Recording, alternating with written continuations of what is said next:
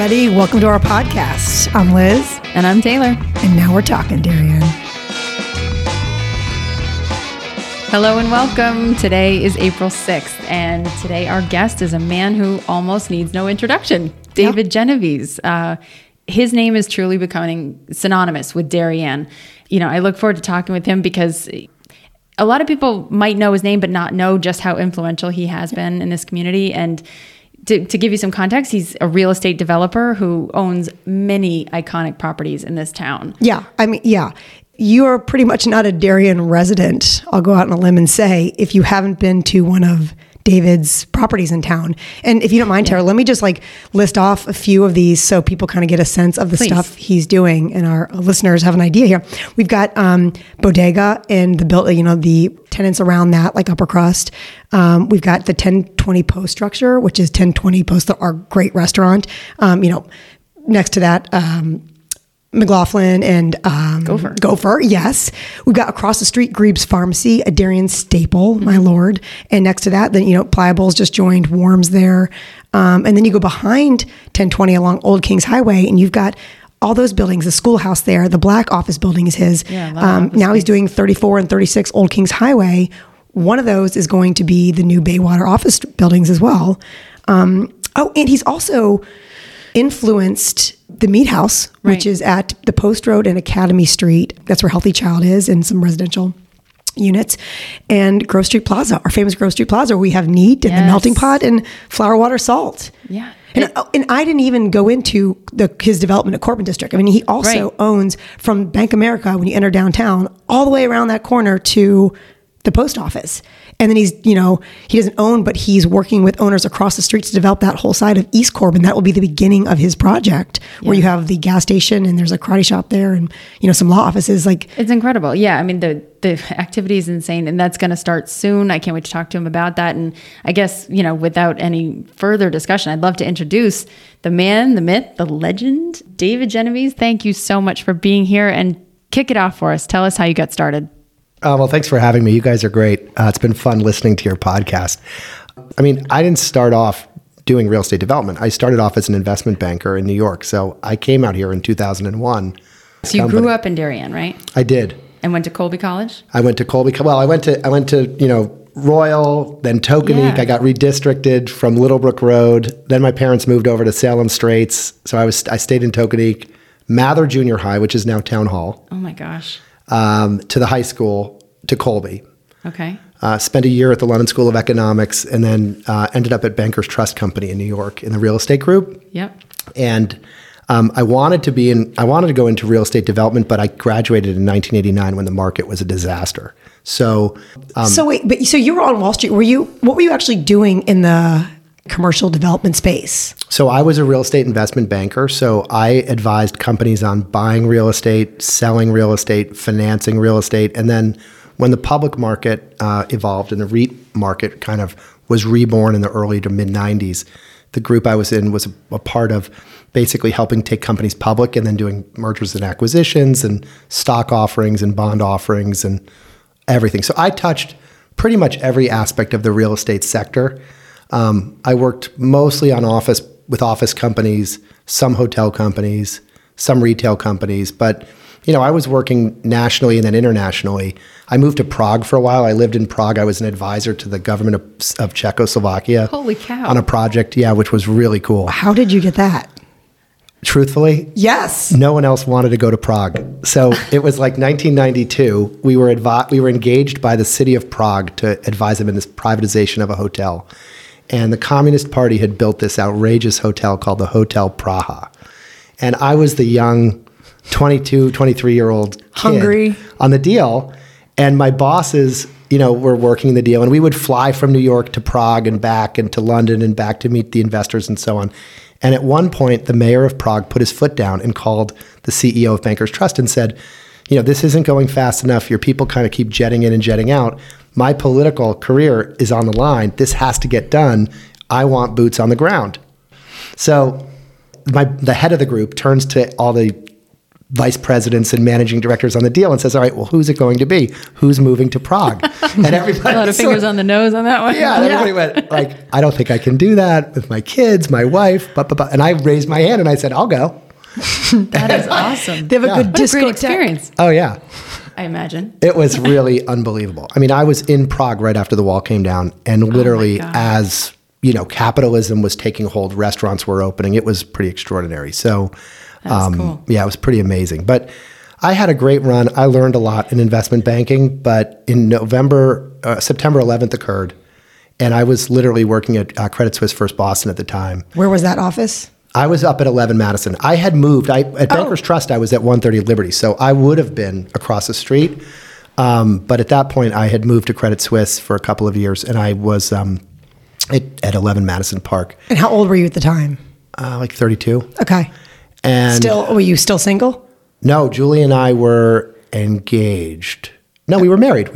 Oh. Yeah, we were married. And I had been working on a project in Los Angeles with this client who was an incredible developer of like many of the biggest buildings in Los Angeles. And he controlled this whole site in West LA called Playa Vista, where Google actually just opened up their headquarters for LA. And we had come to an agreement to sell his company, and the deal was done, but for due diligence, when September 11th occurred. And the buyer walked away and said, it's too risky. One of the buildings was the tallest building west of the Mississippi. And they thought that there was too much terrorism risk, that building would be a target. Yeah, makes sense. They walked away. They couldn't get comfortable with the idea of owning that building in this new world that we might have been in. And the client, he owned this stuff personally, and he was like, I'll never forget, screaming at me to get on a plane. September 12th, 13th, the airlines weren't even running. Right. And he was in LA, and I don't think he was as sensitive to kind of what we were feeling in that moment. And I remember turning to Julie and saying, like, I don't know if I can do this anymore. Like, I loved investment banking, but I had a great run, and I just felt like it was time to do something different. So my dad had sold his building materials and heating oil company, and he knew a lot about mechanical systems and heating and cooling and electrical and plumbing, and I knew nothing about any of that. But he was investing with a single-family builder, basically building single-family houses around Fairfield County, and they would do like one project a year. And I called him, and I called him from my office in November, and I said, listen, I've got this idea. I've always wanted to do something on my own. You have this knowledge about the mechanical systems. I have knowledge about finance and valuation. Why don't we start a company? And he said, cool, let's do it. So literally, I moved out Julie and I were building our house, but I moved my office out to Stamford at the time. And we started looking for investment opportunities and bought an industrial park in South Norwalk, started working there. We started investing in Darien in 2002, and the first property that we acquired was the building where Bodega is. So Bodega and Upper Crust Bakery. Okay.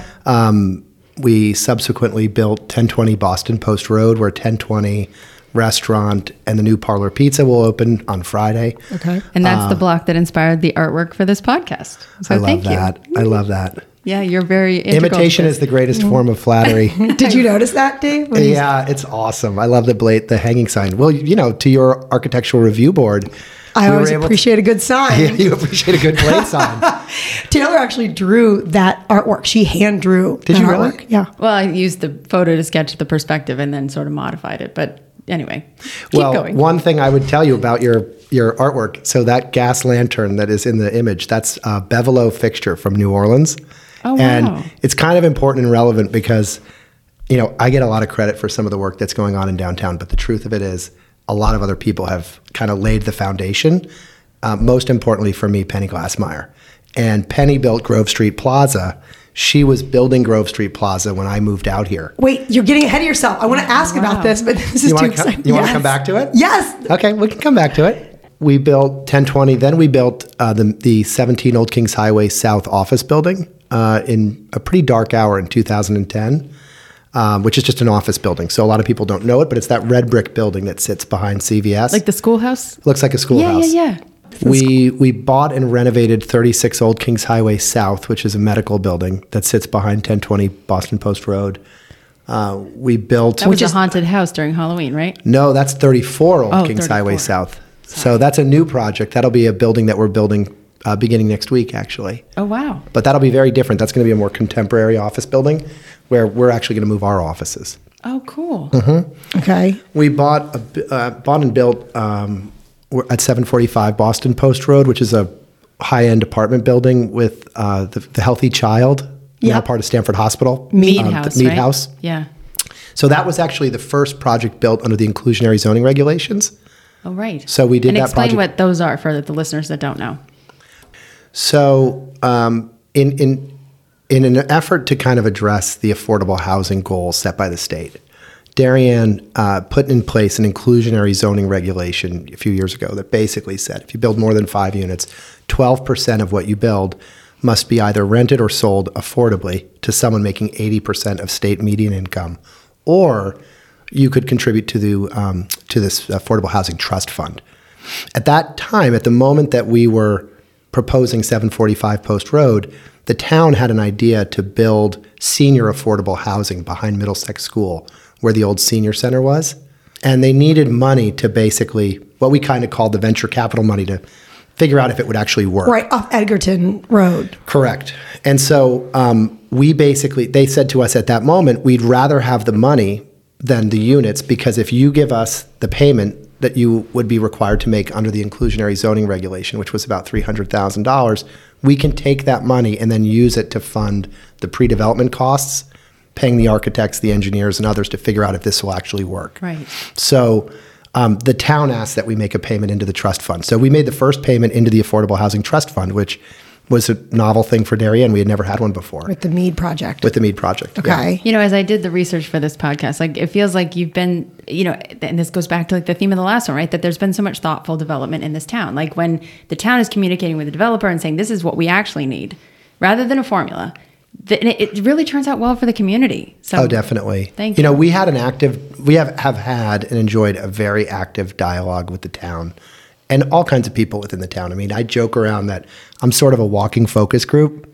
My wife, much to the chagrin of my wife. Yeah. Like if she sends me to Palmer's to go get milk on Saturday morning, I'll come back 2.5 hours later. Right. And she'll say, where the hell were you? How is business doing here? Who have you seen lately? What are your thoughts and concerns about taxes? Yeah. It's kind of interesting, and it's been an unexpected, aspect of this. Did you always think you would be back to Fairfield County, though? Yeah, I wanted to be. I loved Darien. Why? I love the people. I love the place. I love, the access to New York City. Yeah. What were you like as a kid? Were you a cool kid? Were you a nerdy kid? Were you an athlete? I was in between. What does that look like? I would say I was I was very nerdy in the beginning. My friends were all the hockey players, great guys like Ward Glassmeyer, Brad Elders, Trev Spain. Give these guys some shout outs. Oh, those are your boys in town? Those were my boys. The girls didn't really pay that much attention to me, but I like to say that I'm like a fine wine. I've just gotten better with age. And we need Julian here to confirm this. Yeah, but no, I had an awesome childhood. My parents, were not from Darien. All their friends lived in Stamford. They moved to Darien to get us into the school system. When I graduated when I was born, my father was an oil burner repairman. He was literally fixing oil burners. So if your oil burner crapped out, he would be the one that would often show up, or at Arnold Bakery. Yeah. And if the bakery furnaces went down on Saturday night and it was, my sister's birthday, it didn't matter. My dad had to go fix the burners to keep the bakery running. Right. I have a local company that does that for us right now. A local guy. They're great, but they work. It's hard work. You call them on Easter in the middle of the night and they come fix your boiler. They're coming. So we had an interesting background because it was sort of like a blue collar business. It was a very blue collar business, and my dad's family, my great grandfather had started it. So my dad became an owner of it.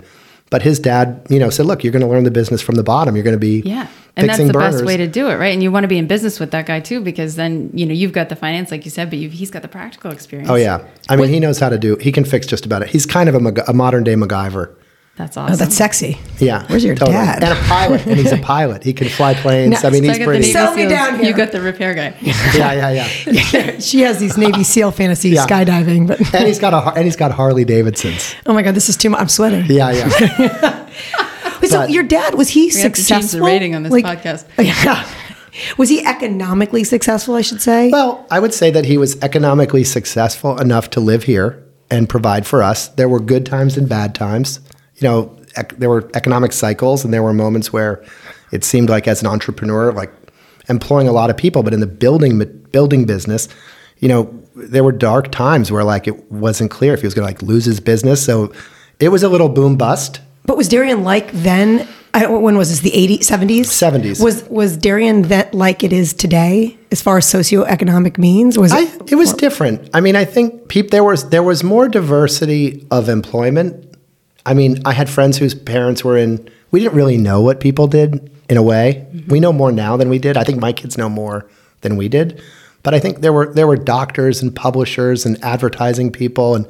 But then when Julie and I moved out here in 2002, it just seemed like everybody moving in was a banker.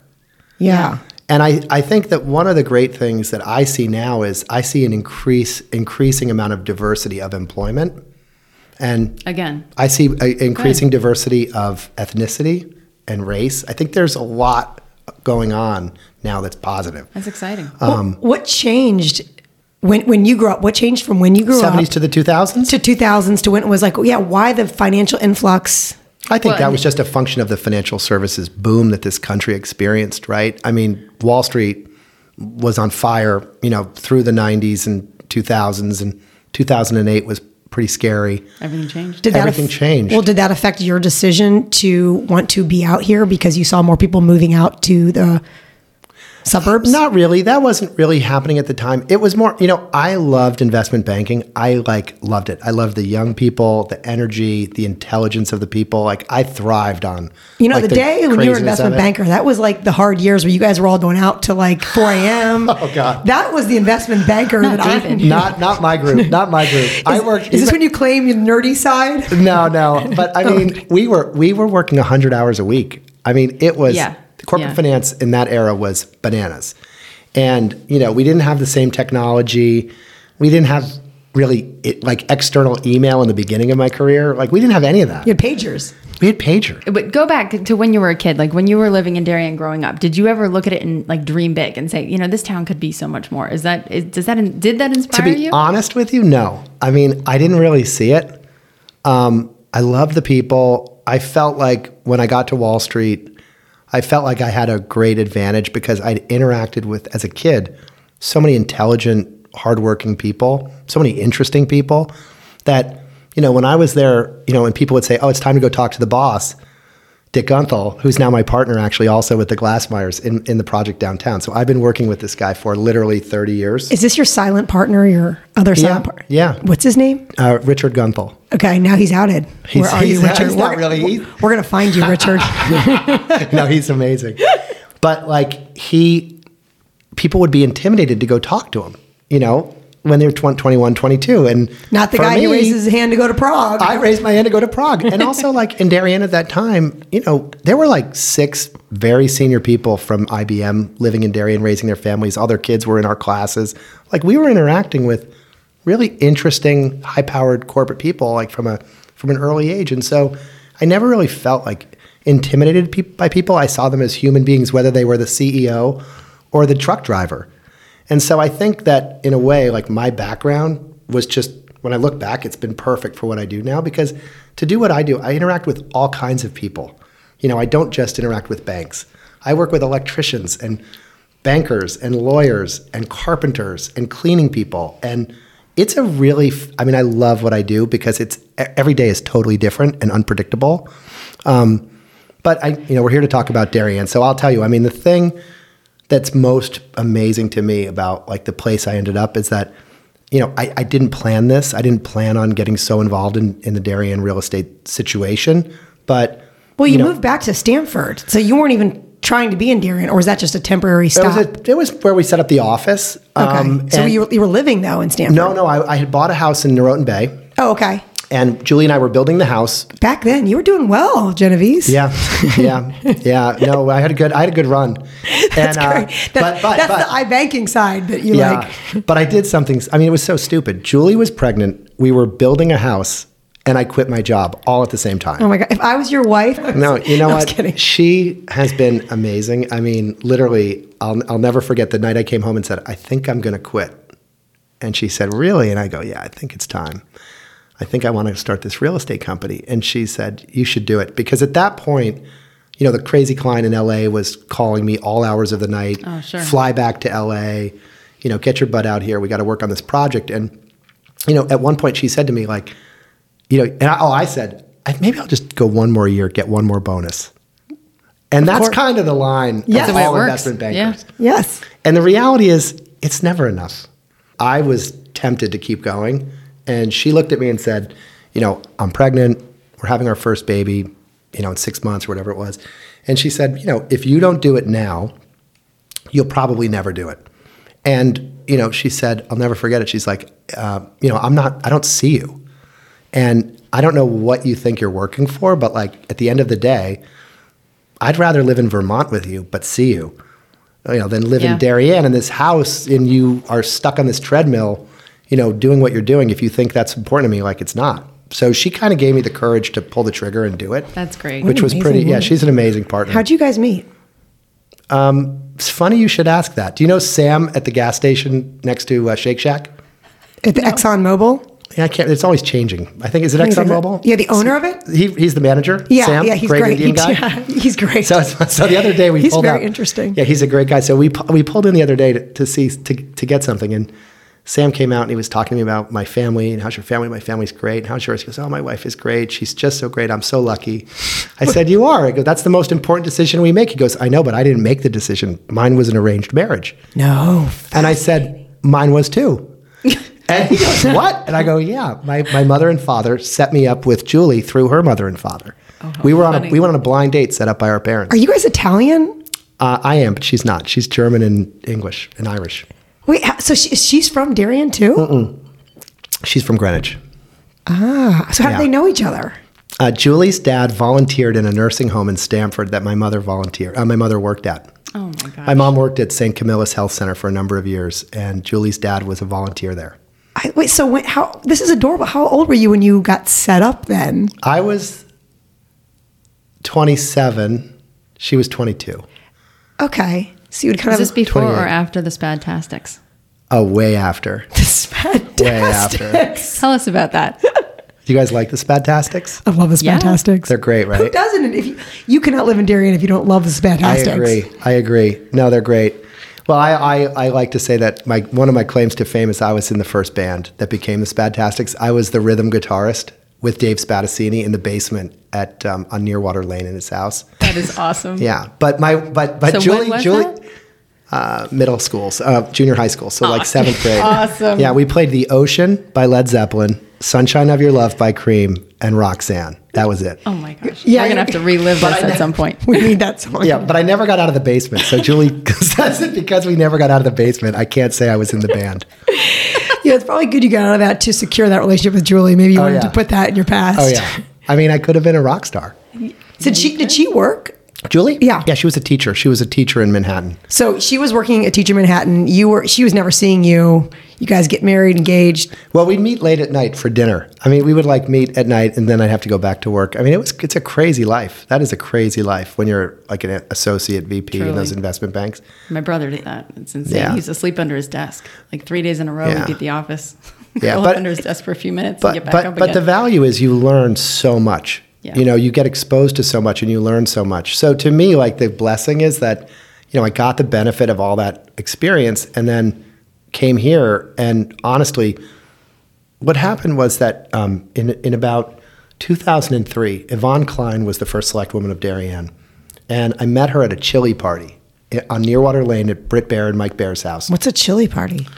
It's something we do in Norotan Bay.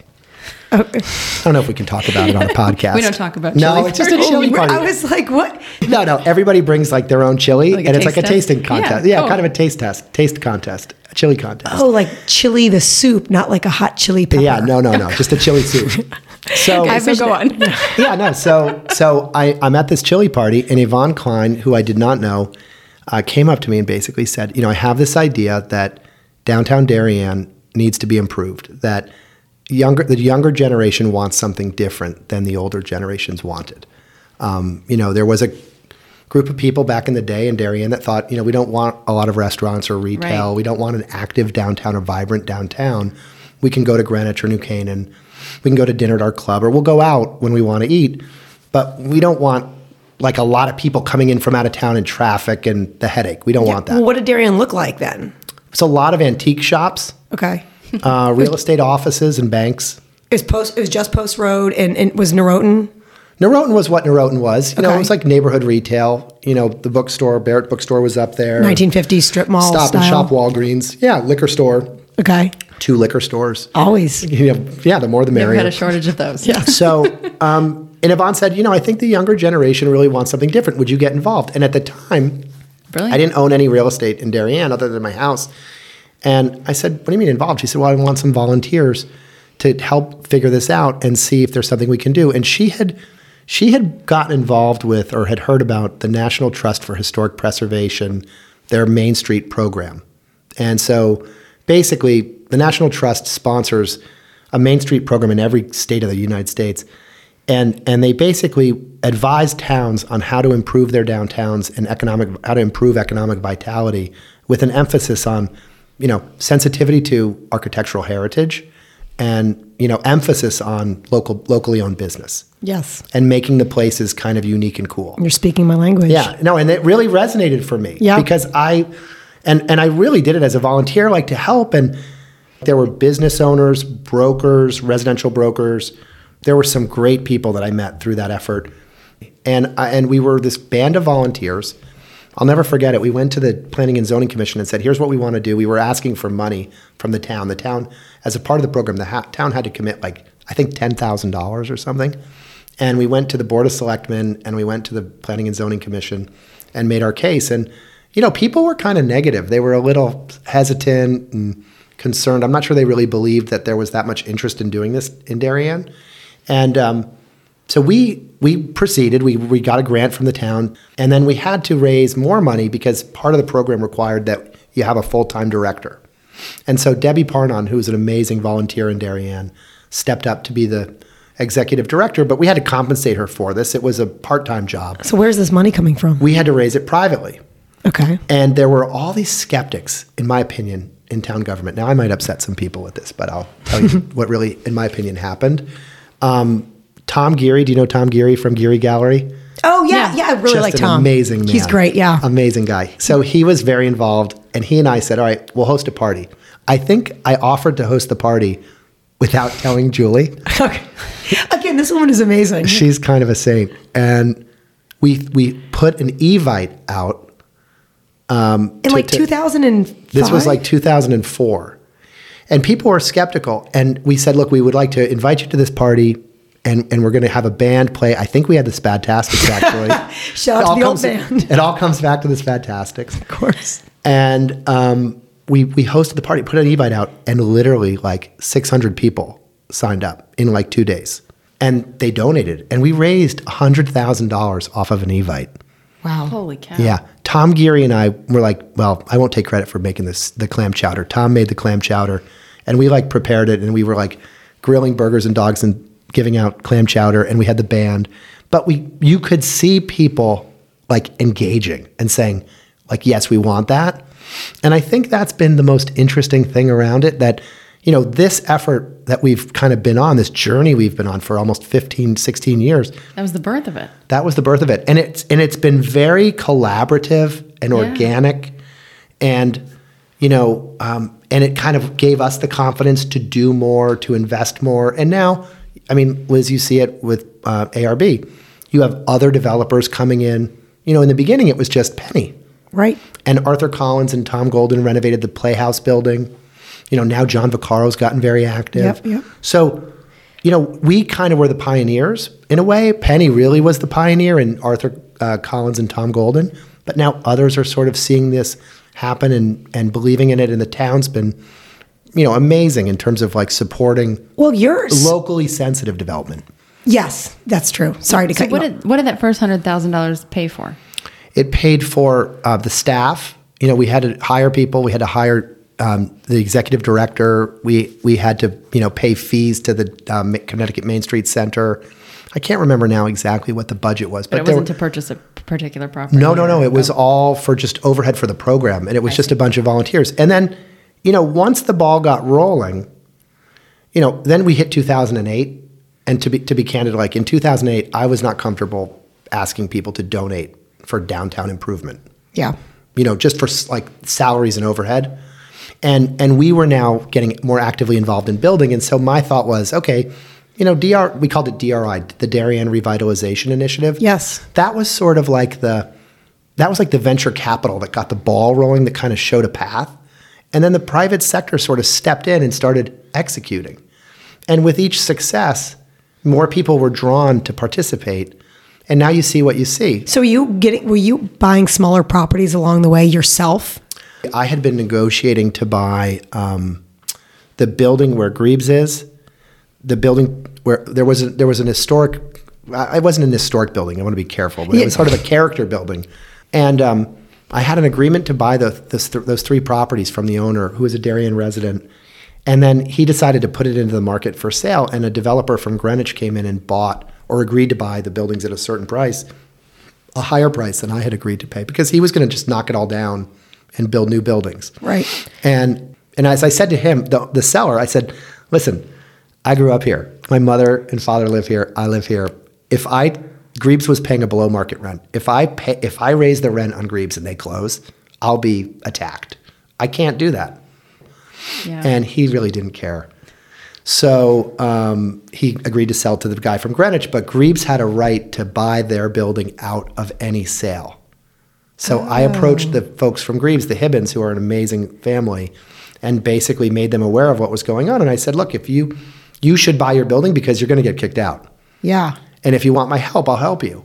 And Debbie Hibbin, who I'd known for a long time, basically said, we would love to do that. So we partnered with the Hibbins and bought the building together and signed a new lease. And Grebes is still here. Grebes would have been gone 15 years ago. And that look of that building is there too, which gives a good, visual pattern of that streetscape. Yeah. Little things that add up. I mean, people don't realize how many different projects there are in all of this. You talked earlier, we first started this project and we were looking at our artwork and you're talking about the lamps. Oh, yeah. And you mentioned Penny Glassmeyer. We got to talk about Penny because I use you say the word amazing on here a few times, but that adjective really applies to Penny and what she's done for this town. People have no idea. Well, maybe they do. I feel like you're getting teary-eyed. I might be. Oh. When did you first meet Penny? When I was when you were 5 years old. Goofing around with Ward? Yeah, we were playing street hockey on Coves End Road. And, she would basically put us to work. And if we wanted a soda, she would make us stack wood before we could have the soda. That's a good woman right there. Yeah, she's got a good work ethic. And she had a vision for this town long before. She did. She was building residential homes in Darien and a couple in Norwalk, but mostly Darien, and extraordinary homes. She was approached by the town. I don't know what year it was. I know it took her about 10 years to get through the zoning process. Are you going to start for Grove Street Plaza? Oh, you're not Meat House, Grove Street Plaza. No, this is way before. This is Grove Street Plaza, which she was approached by Jeremy's predecessor. And that's where, just so for the listeners, that's where Neat and Flour, Water, Salt, melting pot. Correct. Yeah. And great fountain. Yeah, so she was a residential builder, and they trusted her, and they knew that whatever she did, she would do it with an eye to quality. And town, because at the time, town was a narrow strip down the post road. A lot of people today don't know this. It was this busy post road, right? There's just a couple places along, but it didn't have the depth that we now see that you've been a part of. So talk to that too. Yeah, no. Well, Grove Street, Ray Nurmi, the zoning director at the time, I mean, he saw the opportunity. That area was pretty blighted. There were some beaten down homes, and there was like an auto repair shop. I mean, it's kind of hard to imagine what was there. If you saw pictures, you wouldn't believe it. I'll send you guys some pictures of what was there before. We can put them up on Instagram. Yeah, you could show what she did. I have some before and afters. So she was approached by the town to do this. She assembled the properties. She bought the properties. But then when she came forward with her idea, it took like 10 years to get through zoning. It was something crazy like that. I'm not sure it was exactly Darien zoning. Darien zoning. So it was their idea. I know. But then that was 10 years. If Hartford thinks that we can't do our own zoning, you just come down here and you see what we put our people through. Oh yeah, it's pretty tough.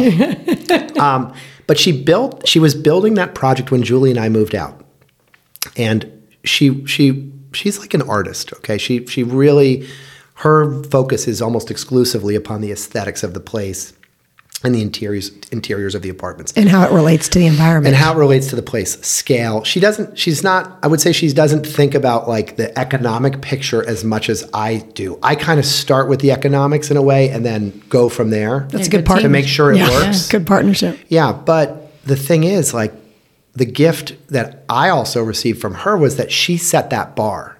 Like, the quality of the development that she did at Grove Street Plaza, that is unprecedented. Right. I mean, the only project I've seen around this region, or maybe even in the country, that approaches that, I think David Waldman in Westport did a really good job with the Bedford Square project, the old Westport Y, where Anthropology is.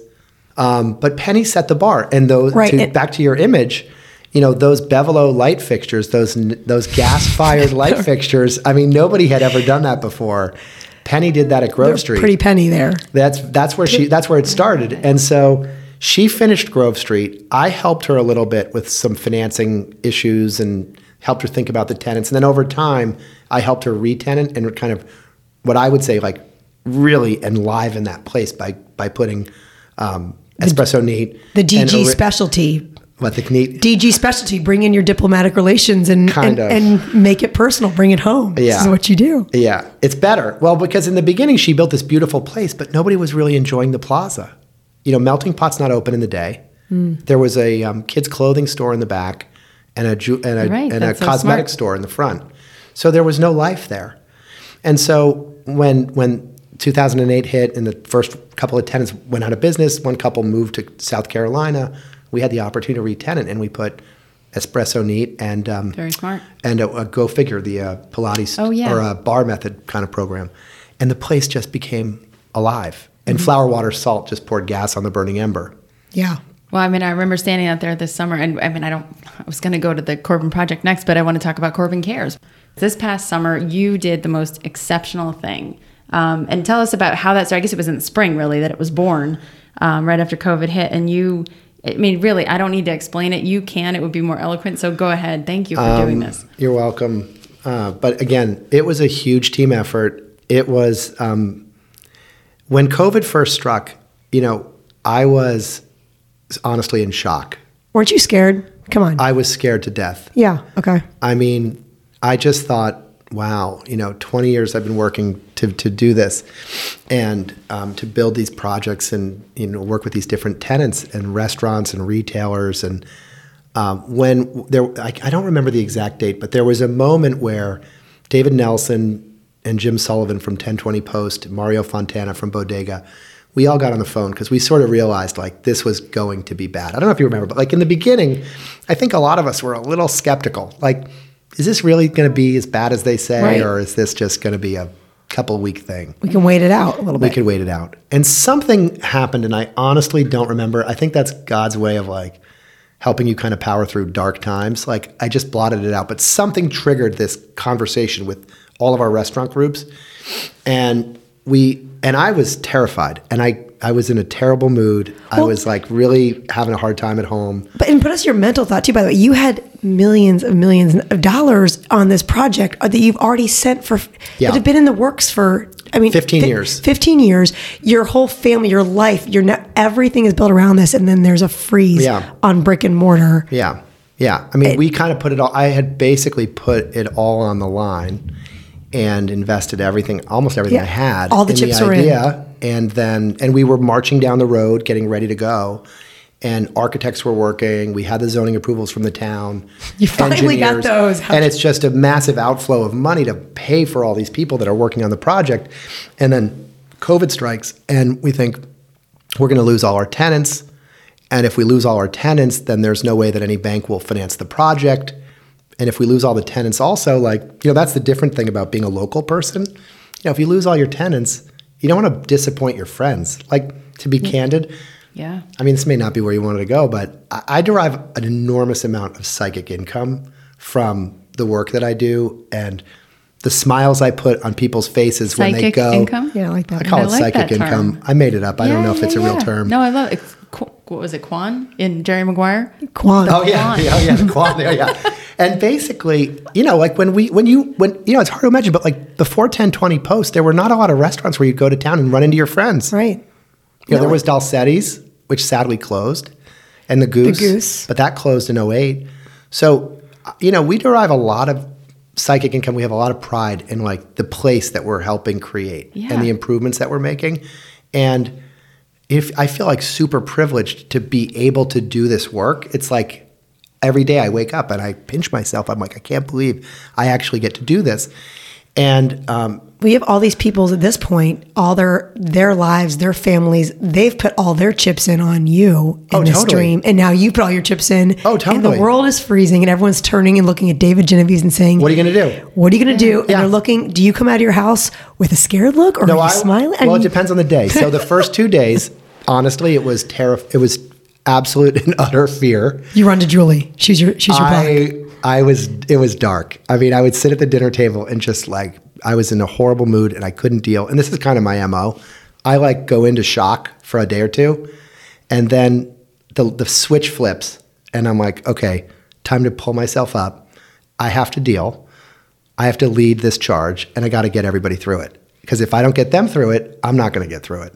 So what are your kids and Julie saying at this point? They were like, oh God, are you going to be okay? I said, I'm going to be fine. So 7 a.m. to 7 p.m., I would literally sit in my study that my kids commandeered, made it their playroom, but I commandeered it back and made it my study for this moment. And I would just talk to the tenants and basically try to talk people off the ledge. Yeah. And it's a huge responsibility, David, to put on your shoulders. That like... Yeah, but we're all in it together. There's a mutual dependency. I mean, Rosie Costello, Erica Jensen, Bill Jensen from the Toy Box, Sheila Daly at Barrett Books. Like no one had ever been through anything like this before. So we spent a few days like talking every day to everyone saying, don't worry. You just hold the thought on like paying rent. Like the first thing everybody panics about is, do I have to pay my rent? That's what I was going to ask you. What do I have to do? And we said, look, to be honest, this is not everyone's being impacted equally. You should pay what you can. If you can pay what you owe, pay it. Because if you all don't pay it, then I can't help anyone. But we're all in this together. So, some tenants their business was up as a result of COVID, weirdly. Other people were decimated.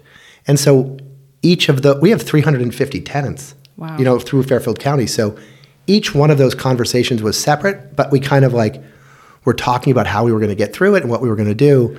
Did you need those rents just to cover your basic operating costs to continue this project?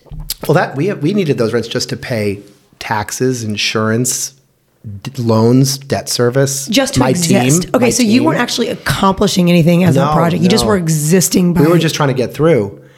And then somewhere in the first couple of weeks, Katie Stein, who you guys may know, Katie's on the board of ed, amazing. One of our first friends when we moved to Darien, she moved around the same time as we did. And we met through a friend in the city. She called me and said, you have to talk to my sister, Betsy. Betsy moved to Manhattan Beach. And she's done this really cool thing out in LA where she basically raised money from friends to buy meals from a restaurant she loves that she's worried about.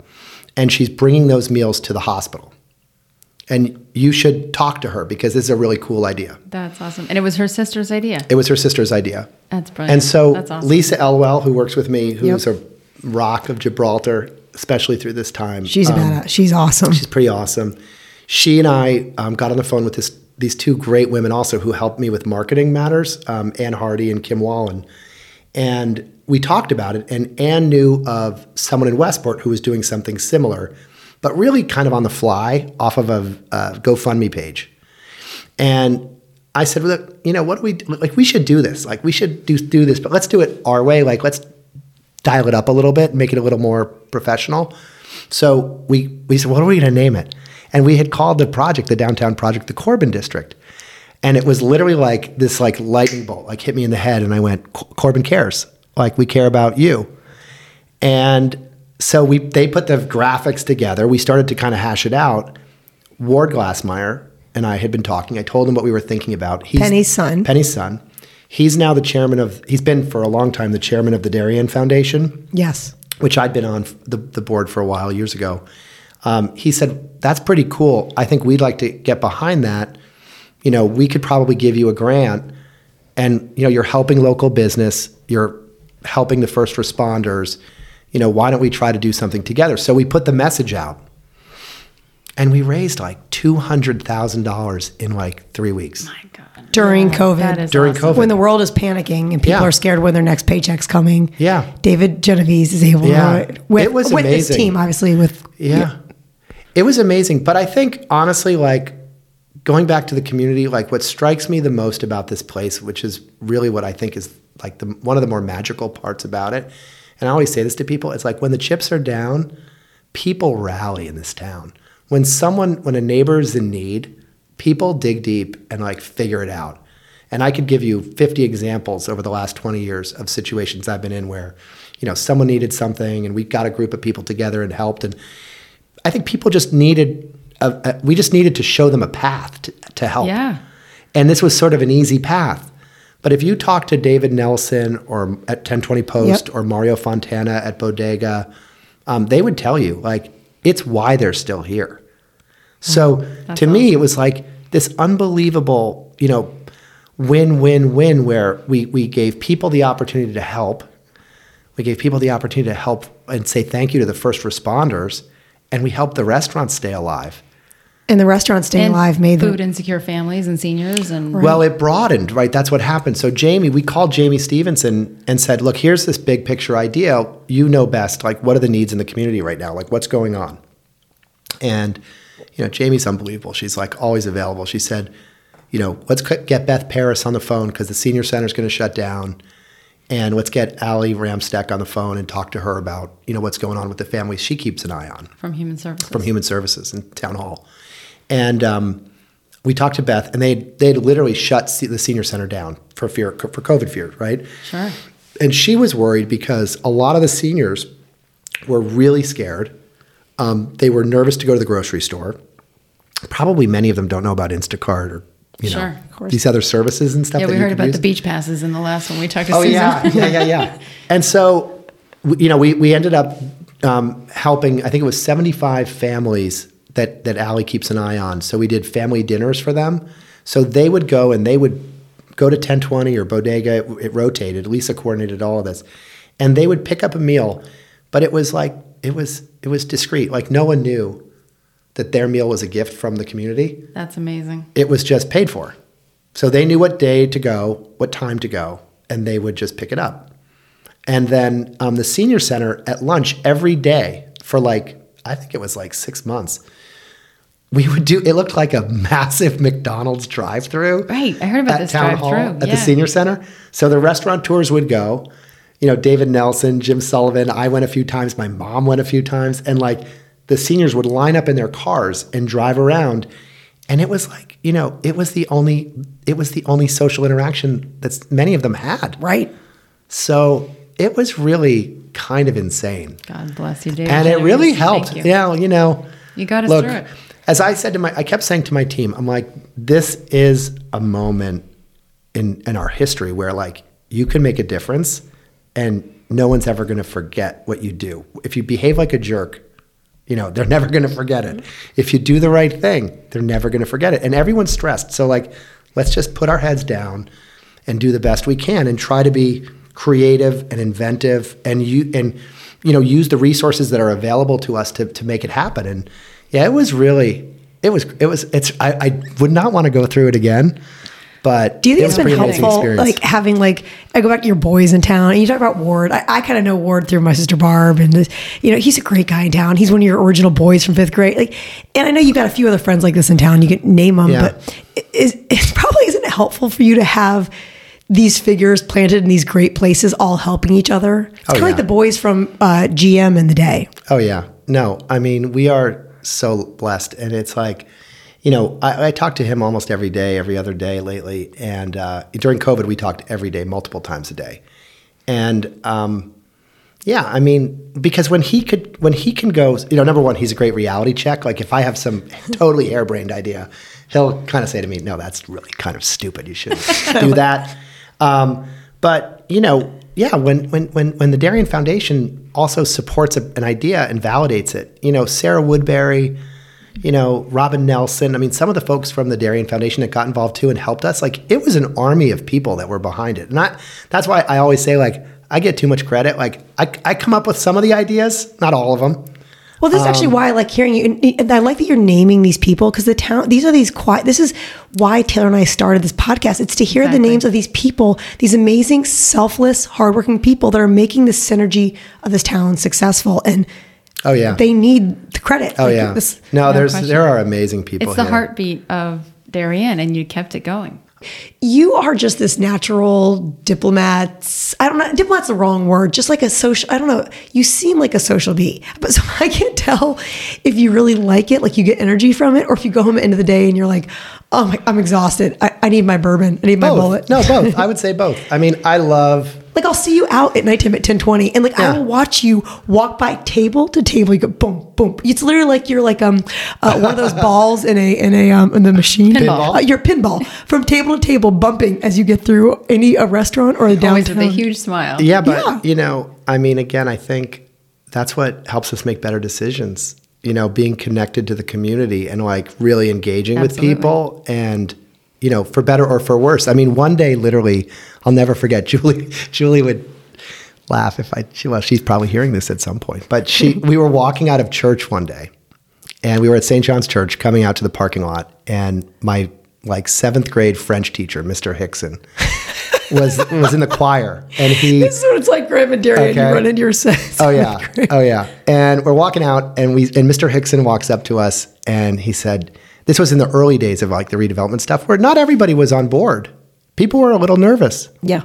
And Mr. Hickson came up to me in front of my kids and he said, and he was kind of older at that point and maybe not being as careful with his words as he would have been 10 years before. And he said, well, there are a lot of people that are really not happy with some of the work you're doing around town, David. And I said, I know, I try to please as many people as I can in doing my work. And he said, but I tell them all, you're a really good guy. I'm like, okay, I guess that makes me feel a little better.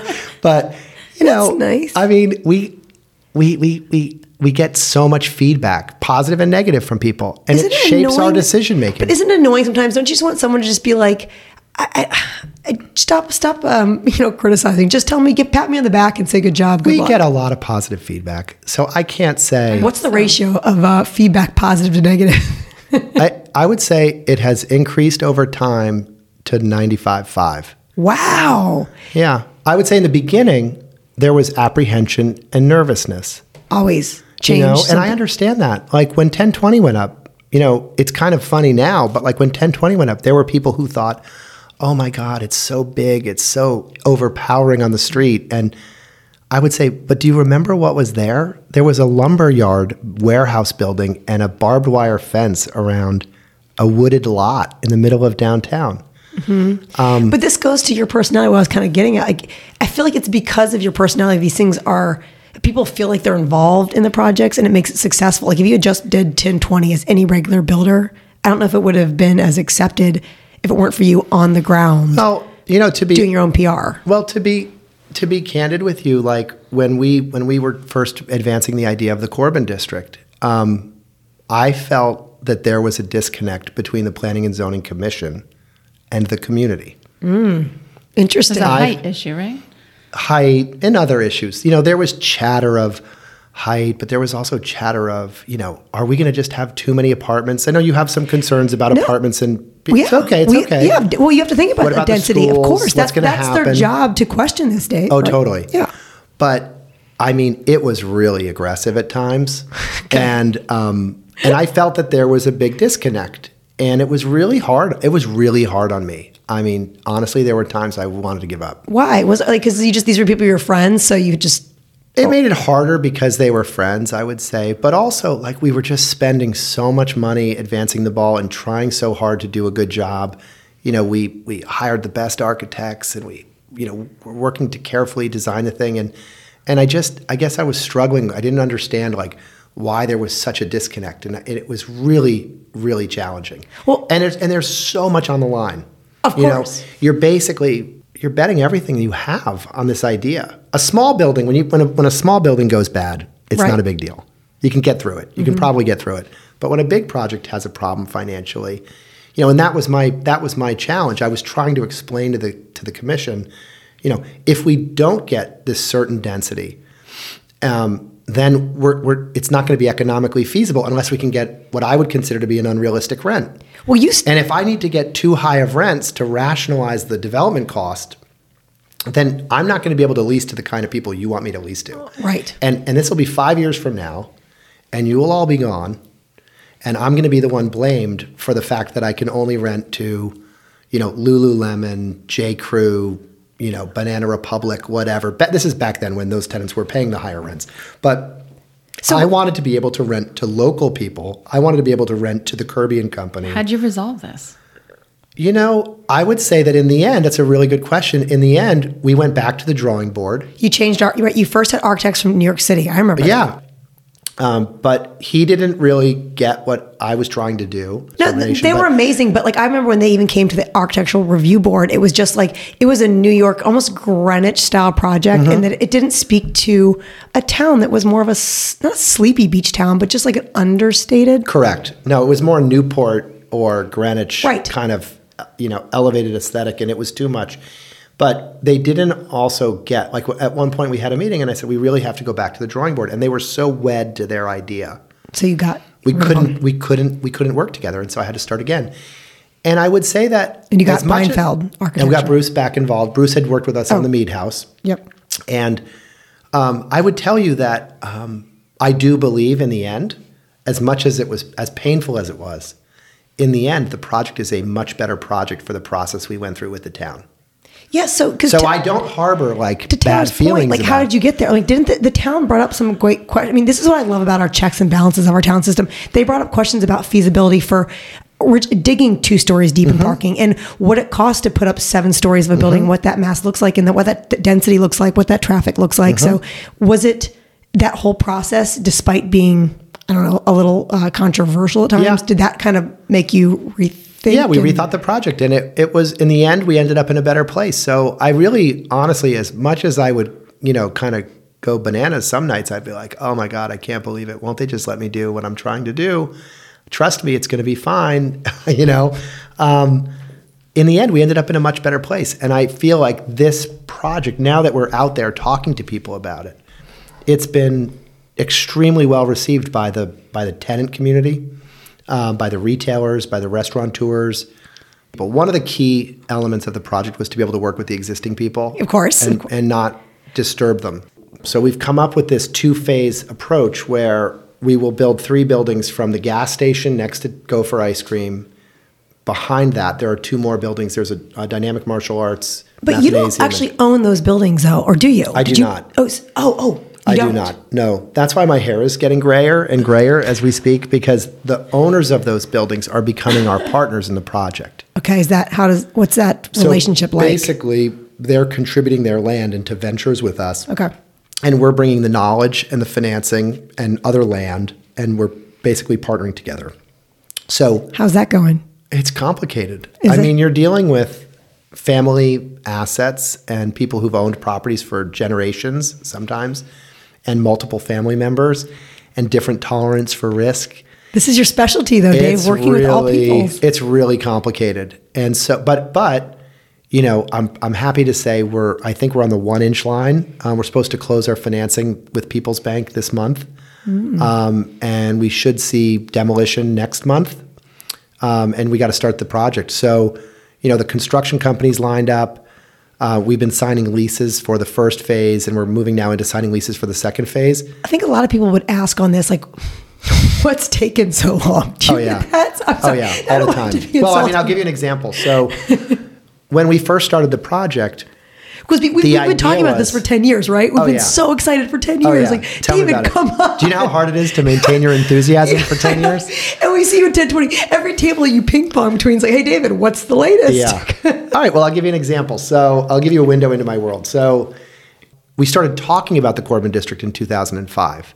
Holly and David Hawes, good friends and realtors now at Compass, introduced me to Dr. Felder and Steve Zangrillo, who own the Sport Shop. Oh, yeah. They owned the post office at 30 Corbin, the 10 Corbin office building, where Barrett now and the Toy Box is. And they owned 17 Old Kings Highway South, which was a one-story medical building, and they owned 33 Old Kings Highway South, which is where that community garden is. Yes, okay. Or farm, as I call it now. It's kind of a farm, run by Eric Yostin and Wayne Rydell. And so we bought those first two properties on the Corbin side, the post office and 10 Corbin. And the original idea, honestly, was just to assemble the properties from Corbin Drive to Bank of America, but not including Bank of America. And, the family that owned the property that Helen Ainson is in, the daughter of the original owner was in my wedding. She was a good friend of Julie's. I knew the family situation. I knew there was a good chance I could convince them to sell me the property. You're hysterical. There were like 14 different families that owned just those properties. They were all separate parcels. Wow. Yeah. Says what people don't realize. 14 families. There were 12, there were in 12, that one row. 12 owners from Corbin Drive to Bank of America, I-95 to the Post Road. Doesn't it get more expensive to buy out the owner? You start with the one who get the cheapest deal, but by number 12, aren't they? I mean, if it was me, I'd be giving you run for your money, Dave. How badly do you want this? Yeah, that happened. You're so close. That happened. Who was the last? Who was the last person by coincidence? Or do you really have to ruin the tone of this podcast? Who was the last person you had to?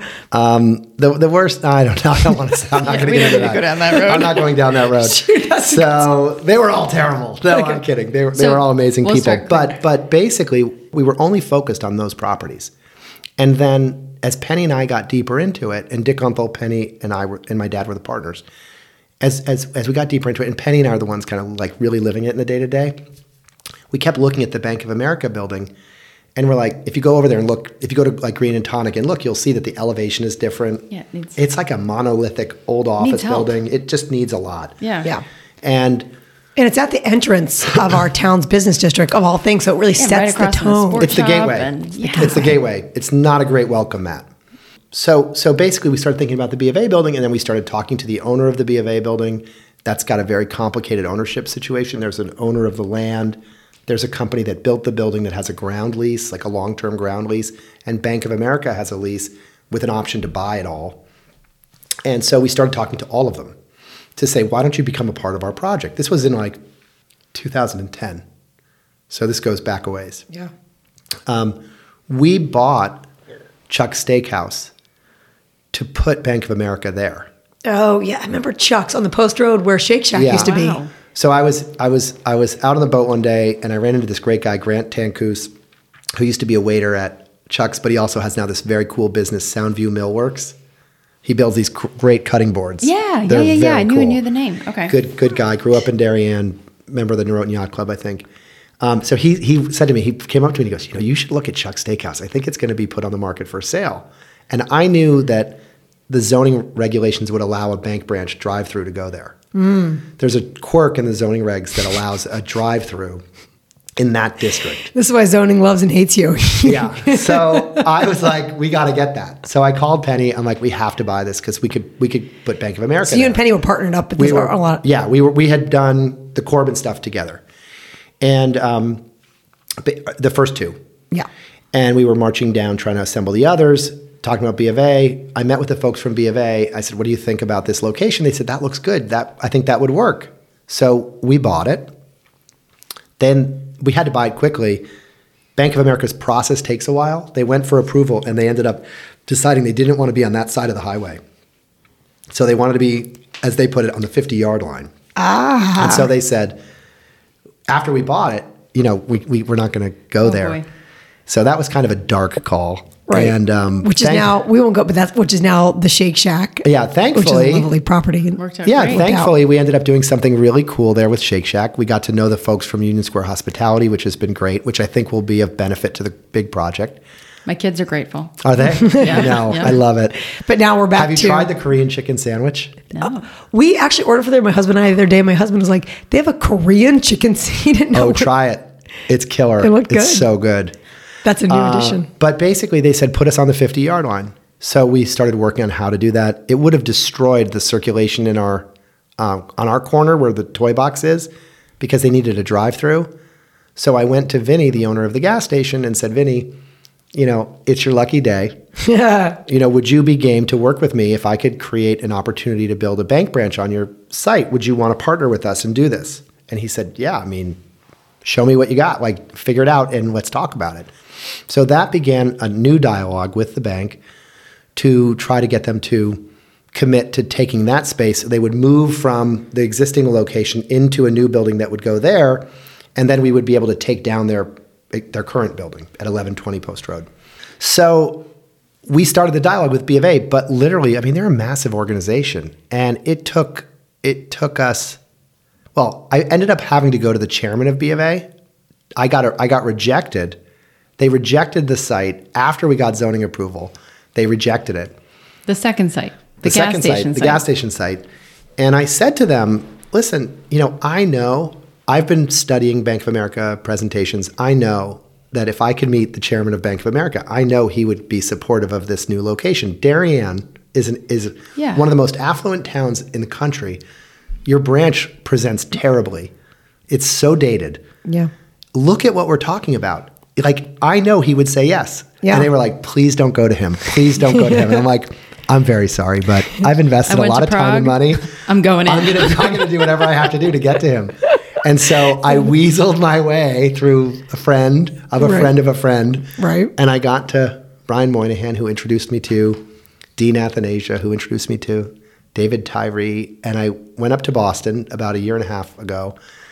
And I said, I have this idea. And I'm sitting in the boardroom at B of A. And I said, I have this idea for downtown Darien. I'd love you for you to consider this. Let me show you what you're in right now. And let me show you where you would go. And David looked at me and he said, this is a no-brainer. And I said, I know.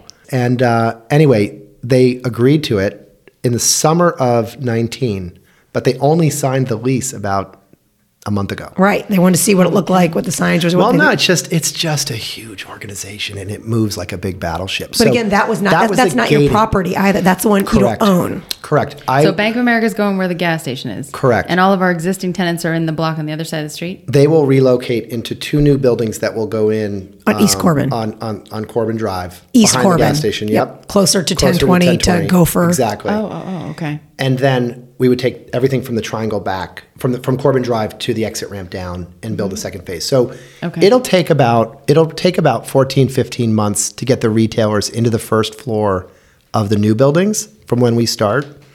And then we would immediately take down. Next summer, maybe? Maybe next summer, fall? Next fall. I just can't move them during Christmas because we don't want to disturb their business during Christmas, the Christmas season, because that's like prime time for them. Yeah. And then the triangular land would get demolished and then the new buildings would go in there. The triangular land, which is back by, the post office. Correct. Behind there, right? Correct. From Corbin to, all the way to the B of A to the exit ramp. And so that would come down as phase 2. And, that's probably that will take 18 to 24 months. So it's a 3+ year construction effort. But I think the way we've set up the phasing of it, it's pretty tactical and it's pretty surgical. So the first 3 buildings go up. And what I try to tell people is, when we built 1020, it didn't cause chaos. Yeah. The reality of it is we own all that other land now on the back. So we have places to park construction workers and, construction material and so on and so forth. This is why you hire Kate Perez. That's why we have Kate Perez. She nails this stuff. She's Superwoman. Oh, yeah. Tell me this about, I want to talk about East Lane, right? Yes, but before that, when it comes to the other developments in town, the other commercial developments we got, over at Norotan Heights. Mm-hmm. We got Federal Realty there. We've got Palmer's doing their own development. We got Vaquero Brothers in town.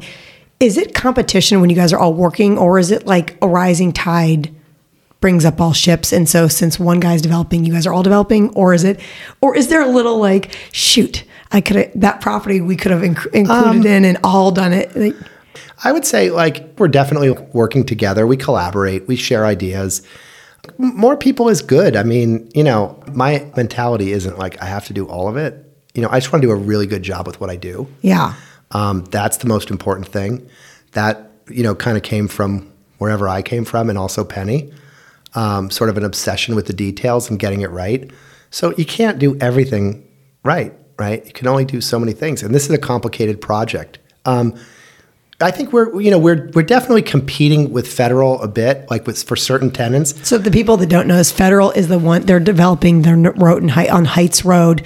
They're developing the eastern section of Heights Road, which surrounds the Equinox, the Walgreens where the old Stop and Shop was. Yeah, so we cross paths like in tenant pursuit conversations, but I think that the projects are really different. They're very, very different. That's more in my mind. That's more neighborhood retail. It's kind of what it's always been. Drugstore, liquor store, grocery store, maybe a restaurant or a coffee shop, a donut shop. Everybody wants another donut shop. I want another ice cream. Yeah, Due's Donuts. Are they coming back? I hope so. I mean, we have to be careful because, the baker got a little upset with us about Due's. Flour, Water, Salt wasn't all that excited about it because he wanted to do donuts too. So we've kind of throttled back on the donuts for a while just to kind of see how things go. We need a little donut competition. I like that. And Wiley Dufresne, the chef behind Due's Donuts, and I went to Colby together. We've been friends a long time. And were you guys in the underground frat together? He was not in the underground frat. He was too cool. He was much cooler than me. Isn't the underground frat the coolest thing of all? No, not to Wiley. He's cooler. He's a cool cat. And, but, I think a rising tide lifts all boats. Look, there's a lot of enthusiasm about living in Darien right now. And I think I hope that part of what's driving, the residential real estate market is what we're all doing. That people see improvement. My point to the town when we were talking about the zoning effort and we were working through, what's the impact of these apartments? My point was, we know who rents our apartments today. Penny owns a number at Grove Street Plaza. I own the ones at 1020. We own together Mead House. There's only one child in the school system from all those apartments. And that's because of the fact that he's living in one of the affordable units and his mom's a teacher. So she got that unit that I donated or committed to rent affordably for 10 years then. So the reality is, like, empty nesters from Darien, there's been a long period of time where someone's kids got through, a couple's kids got through the school system and there was no great choice. There was no great choice because the apartments were kind of small and they weren't what people really wanted. So they moved to New Canaan or they moved to Rowayton and they moved to a smaller property paying too much property tax. Yeah. Mm-hmm. So, my hope, and I really think this is what's going to happen, is that the people who end up renting these will be renters by choice who basically, and we may sell 12 or 15 of them as condos, but the idea is that there'll be those people that want to maintain presence here, but simplify life. Sure. Maybe they'll sell the house and now there's a bid for the house, which 2 years ago there wasn't. Right. The gift of COVID. So if there was a gift of COVID, there's that. Definitely. So the world's changed a lot. And I think that we're in a really unique and awesome place right now. And I think that town government, the Board of Selectmen led by Jamie, the Board of Ed, led by Duke Deneen, Planning and Zoning led by Steve and you on ARB, Board of Finance, what you guys are doing, Mike John Netter Zagrodzky, Mike Netter. This team is awesome. And I think they're really making great local decisions. And that's, one of the things that does worry me a little bit about, I'll hit the elephant in the room at the moment. It's one of the things that worries me about some of these zoning proposals from Hartford. I just don't think they're well thought out. And I could make a lot of money doing much simpler projects, exploiting those zoning proposals. Yep. But I'm not going to do it. I don't believe in it. I don't think people should be parking on Prospect Street or Oak Crest because there's no parking in their driveway or on their property. I just think these are that's not why people move to these places. I don't get it at all. Well, talk to us about East Lane because that was a really thoughtful thing that you did, and I know it was difficult, but I think that it's been great for the community. And talk to us about that. Oh, thanks. Yeah, no, listen. I mean, Fred Conzi was the chairman of the Zoning Commission before John Cini. And, Fred Fred's an ex-banker too. He was a real estate banker at Citibank. And he's just a pretty thoughtful guy. And he used to talk to me a lot about, kind of his view of what his job was as a planning and zoning commissioner. And his view was that you had to look at it almost as like an asset management decision-making process, right? Where you're looking at strengths and weaknesses of the town and trying to figure out, how do we make improvements that make sense? Like, so Fred was one of the strong advocates for Whole Foods. Mm-hmm. There was a lot of criticism and negativity around Whole Foods. Oh, heck yeah. It abuts a residential zone, of course. Yeah. Large signage, increased traffic to our town. There were people that were really against it. Now, some of the people that were against it were the other supermarkets that were afraid of, competition in the market. Right. That was behind a lot of the opposition. But, the reality was Fred would say, look at things on a portfolio basis. And so when we were doing our zoning process and Federal was going to do their project and the Palmer family was going to do their project and just do typical affordable housing on site. Remember, under the inclusionary zoning regs, you can do it on site. You can put the 12% on site, off site, or pay the fee in lieu. Right. But it's up to the discretion of the commission. The commission has the authority or the ability to tell you what to do. Oh, interesting. So we could present an idea, but they could reject it. Based on what's appropriate for that neighborhood. In that moment. And also in that moment. So like going back to East Lane. They needed the cash. Going back to Mead House, at that moment, they wanted money to fund the pre-development for this senior housing idea. So they said, give us the money. We would like the money. That $300,000 could create 20 units. Smart. Right? Whereas 12% of 8 units is one unit. Yeah. They get one. Yeah. Smart. That was the thinking, right? So the way we looked at it was Palmer's were going to just do typical affordable on-site. Federal was going to just do typical affordable on-site. It's the easiest thing to do. In some ways, I should have done that. I'm kind of a glutton for punishment. Mm-hmm. Like I'll often do something that I think is right, but is like a lot more work. And sometimes I kind of say, why am I doing this? Like that bumper sticker I saw, it says, do hard things. I should. That's a good one. We got to get that for Genevieve. I need that. It's a podcast gift. But basically, the town had, I think, in a very thoughtful way, worked like the Housing Authority, Joe Warren, and that team. I don't know who Joe Warren is. What's her name? Santa. Yeah. Oh, he's a firefighter. Yeah, Santa. Yeah. It's the easiest description. Jenny Schwartz. They worked to basically double the Allen O'Neill project, the Heights. Yeah. In Norotan Heights. So they doubled the inventory of what I'll call like typical affordable housing there. The town worked again with the Housing Authority to approximately double what was the old town hall homes and to modernize that, which I think came out pretty well. Which is for senior living. So we looked at it and we said, okay, so you doubled Allen O'Neill, you doubled the seniors, you've got Palmer's doing typical affordable and Federal doing typical affordable. I have a lot of friends who have children with developmental disabilities. And, I kind of know, I've been hearing more and more as we've gotten older about the worries and the fears that they have because there's only one group home in Darien. It's really scary. There's only 6 beds in Darien for adults with disabilities. And I did a little research and I found out that if you have a son or daughter with a developmental disability in the state of Connecticut, your son or daughter is likely to live with you until you die or become incapacitated.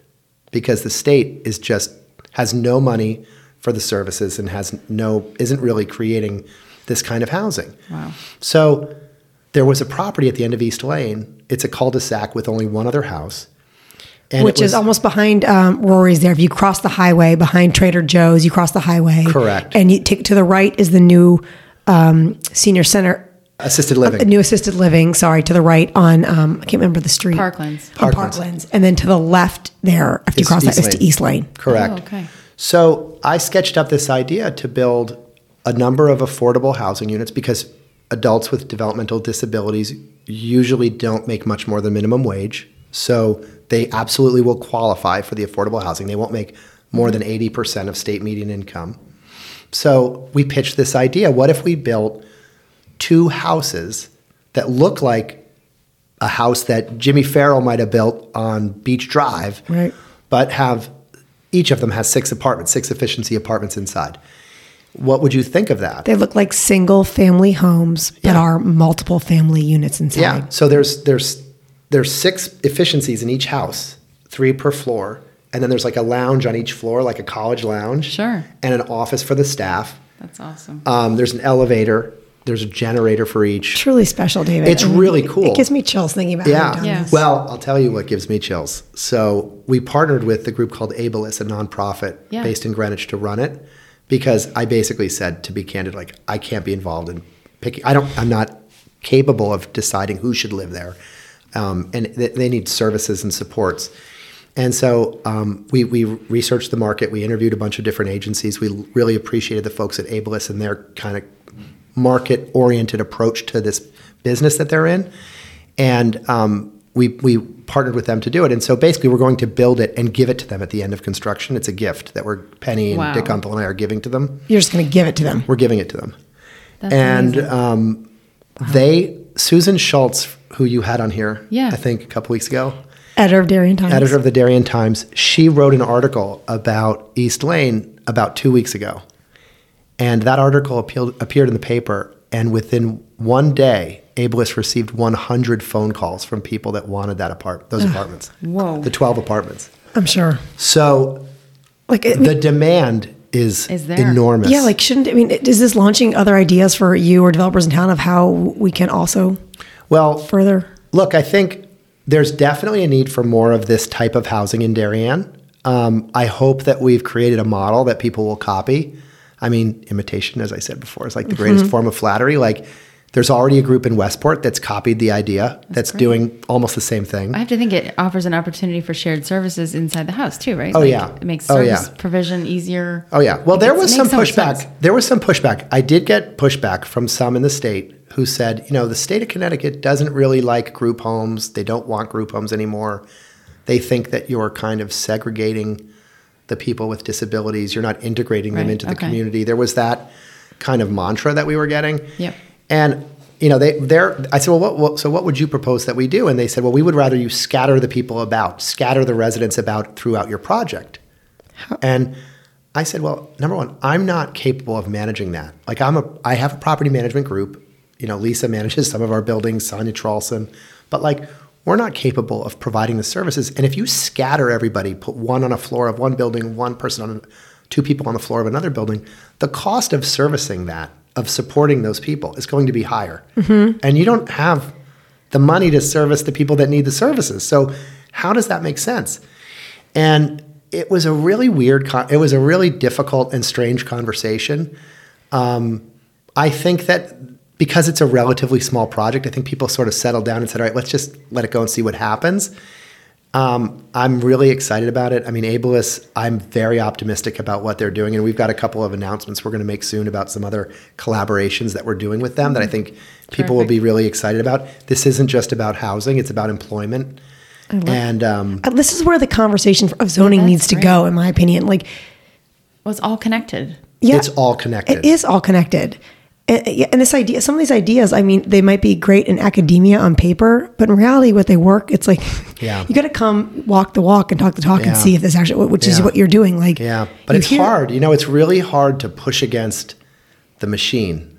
Yeah, it's really hard. It's it feels like there's this, machine of well, we don't like that and we don't like this. And it's well, what are you doing? If you can criticize the idea, but if there's a 2,000 person waiting list that hasn't moved in 20 years. Right. This gives so much hope. That says to me, you're not doing anything. And so therefore, Dick Gunthal, my partner, has a great expression, which he, I think, stole from Louis Pasteur: nature abhors a vacuum. And, it's if you're not doing the job, the market will step in and do it for you. If Darien isn't allowing big enough apartments for people, people are buying 2 units at Hale Lane at Middlesex Commons and combining them to make what they want. Right. Yeah. And so why shouldn't we just think about how needs are changing? There are more children in this community now with disabilities, developmental disabilities. I mean, I've gotten letters from families, for weeks and months now, and really 2 years, talking about how they don't want to send their kids to Boston. Their son or daughter, their 22-year-old son or daughter to Boston, but there's no housing here. How great would it be to stay in this town, in the house you grew up in, and to have your child living independently in the town and get a job in the town? Yeah. That's great. That's the goal. That's awesome. So I think you're going to see some really exciting things. That project will actually be done. We began construction of that, and that will be done in September. That's exciting. So we're really rocking. The team we hired there built Penny's project at Noble Brothers, and it's really rocking. That'll be done very soon. That is phenomenal. Okay, I got a question for you. The future of brick and mortar. People are saying COVID. People are questioning it. They're saying, Yeah. Yeah. They're nervous about it. They think, Amazon's taken over. Why? First of I all, go against this, by the way, because I love the idea of place setting, place creating, place making. Yeah. Good job, Taylor. Yeah, no problem. Place I pay attention. Right. This is what you do. This is the idea behind Core Project. But people are saying, brick and mortar might be starting to be non-existent. So I guess that what I would say to that is, well, first of all, I think Amazon is, while convenient, I think they're just the devil. The devil. I mean, they're right behind social media. Do you really think I'm going to shrink into my corner. Well, do you really? Well, look, we all do it. My door. We all do it. We all do it. But do you really think that shipping can be free forever? That do is you really the scary think? Part. I mean, the reality of it is that, like, they're doing that to buy market share, to buy presence, to push out the mom and pops. Yep. And once they have control, do you think the pricing will remain competitive, or do you think they'll just be a monopoly, basically, pushing the price to whatever level they can? I mean, it's not logical. And I think that, there's a place for buying, like, commodity product buying over the internet and Amazon, like shipping, buying your soap, buying your, your shampoo, your razor blades, whatever, things that are just shouldn't pay rent to house that. I don't think you really need a storefront for that stuff per se, but right.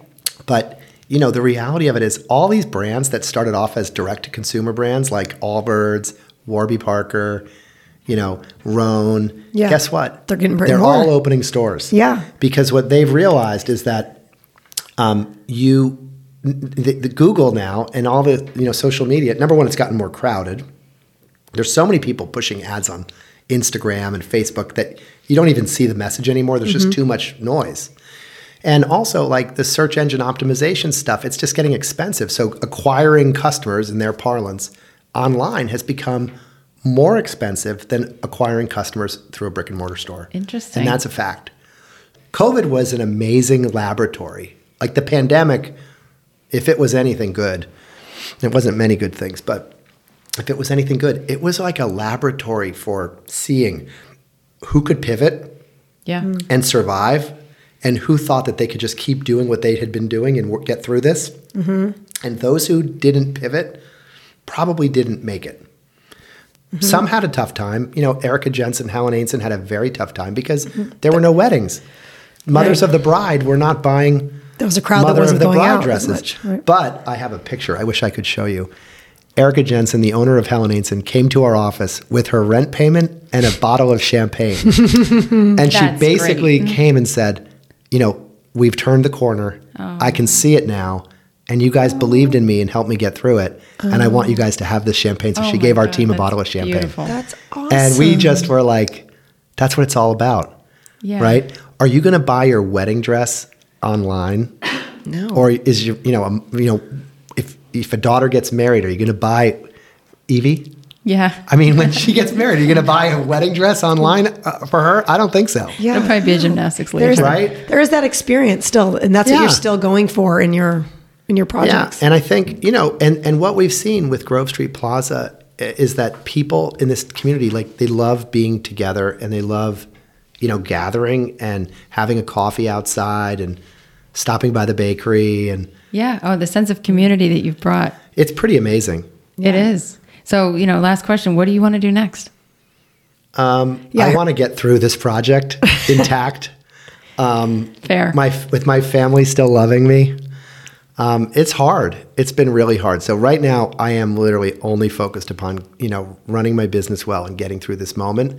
But, I have to say, like, I got a call from a woman in Cheshire this week or last week about East Lane, who has a son with disabilities. And basically she said to me, like, would you come to Cheshire and build a project like East Lane up here? Don't other towns want your work? Yeah. I mean, I've thought about, the possibility of doing some of that. I love charitable work. Like, I love using my skills to do something impactful, for people who need help.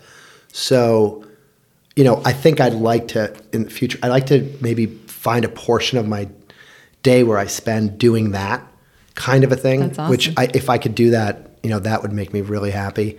I don't want to do another project quite as complicated as this one. this was a lot. I mean, 15 years, it's a lot. And you and Julie are still going faring well? Oh, yeah. Yeah. We have some tough moments. Like, I had some tough news in the last couple of weeks that I was like reeling from, but she's an amazing supporter. Oh, yeah. And we didn't even talk about your kids. We've heard great things about Lily. Oh, Lily's amazing. So Lily is a freshman at Colgate, really having as good a time as one could going to college as a freshman during COVID. Yeah. She's adapted really well. Darien was amazing for her. She worked at Morley. She rocked it at the Depot. She did a lot of good work at the Depot. She loved to write. Susan Schultz gave her a job writing some articles, which was great. And she's got a voice that she wants you to hear. That's awesome. So we're super proud of her. And you have 4 kids. Yeah. My son Ryan is a postie. Okay. Oh, good. Good for him. He's a sophomore. No, junior, excuse me. And it's like... He can bring the town together, but he can't remember what grade his kids are in. Off the COVID brain. No, I have COVID brain. But he's doing great. And Annie is a freshman. And then I have Sarah, who's a 6th grader. And they're all doing great. What was the news that you... lately? Oh, just, in the 11th hour of this project, we always have these bumps. Yeah. Little bumps where something comes up, and we have an issue with the state right now. That's why when people say, why are you not going now? I'm like, do you have 3 hours? I could sit here and talk to you for 3 hours. If young Genovese could give you a piece of advice today, if Genovese from Wall Street raising his hand and going to Prague, what would be your advice to the man sitting here? Stay in Prague. Don't do it. No, I'm kidding. No, don't. Pour another bullet. What? I honestly, I wouldn't have done anything differently. I mean, the reality is, I feel like it sounds so corny, but I feel like this incredible privilege being able to do this work. And, my parents raised me here. My parents are still here. My dad works with us. He's 77, 78. Wow. You're going to make people jealous. Yeah. I mean, and then getting to work with Penny and Ward and the Glassmeyer family. I mean, it's pretty magical. So, and if it comes out the way I think it will, that's our legacy. So that's pretty cool to have an impact like that. I mean, I remember when we were building 1020, I was having a dark day. And I ran into Shirley Nichols, who was at the time the head of the Land Trust. She was the executive director for the Darien Land Trust. And she looked at me and she's like, you don't look very good. Are you okay? And I said, I'm okay, but, kind of just trying to get through this situation I've got here now. And I want to make sure I get this right. And she looked at me very seriously and she goes, yes, you should be stressed. One day you'll be worm food. And these buildings will be still standing. Yes. So you have to get it right. And I thought, wow. These buildings last... That's pretty profound. I'm not sure that's the message I needed at that moment. But, the reality of it is that it's true. And so I'm excited for the future. I'm super excited I'm thankful for all the support we've had from so many people over the years. I'm grateful that people trust us to do this work. Because I think there's a big element of trust in all of this. And I just can't wait to get it done. And I can't wait for my kids to stop saying, Dad, will this be done before I graduate from college? Starting with Lily. That's hysterical. Well, yeah, I mean, truly, this is a great place to wrap it up because, you've really done such great work in our community. Thank you. Thank you for helping keep it going through COVID. Thank you for growing it and being patient enough to sit through 10 and 15 years of zoning meetings. And bringing all these people together. We've named so many on this podcast. Keeping so many great people involved and moving forward during this difficult time. So David Genovese, my hat is off to you. Thank you. Thank you. Cheers, David Genovese. And thanks for being here. Thank you so much.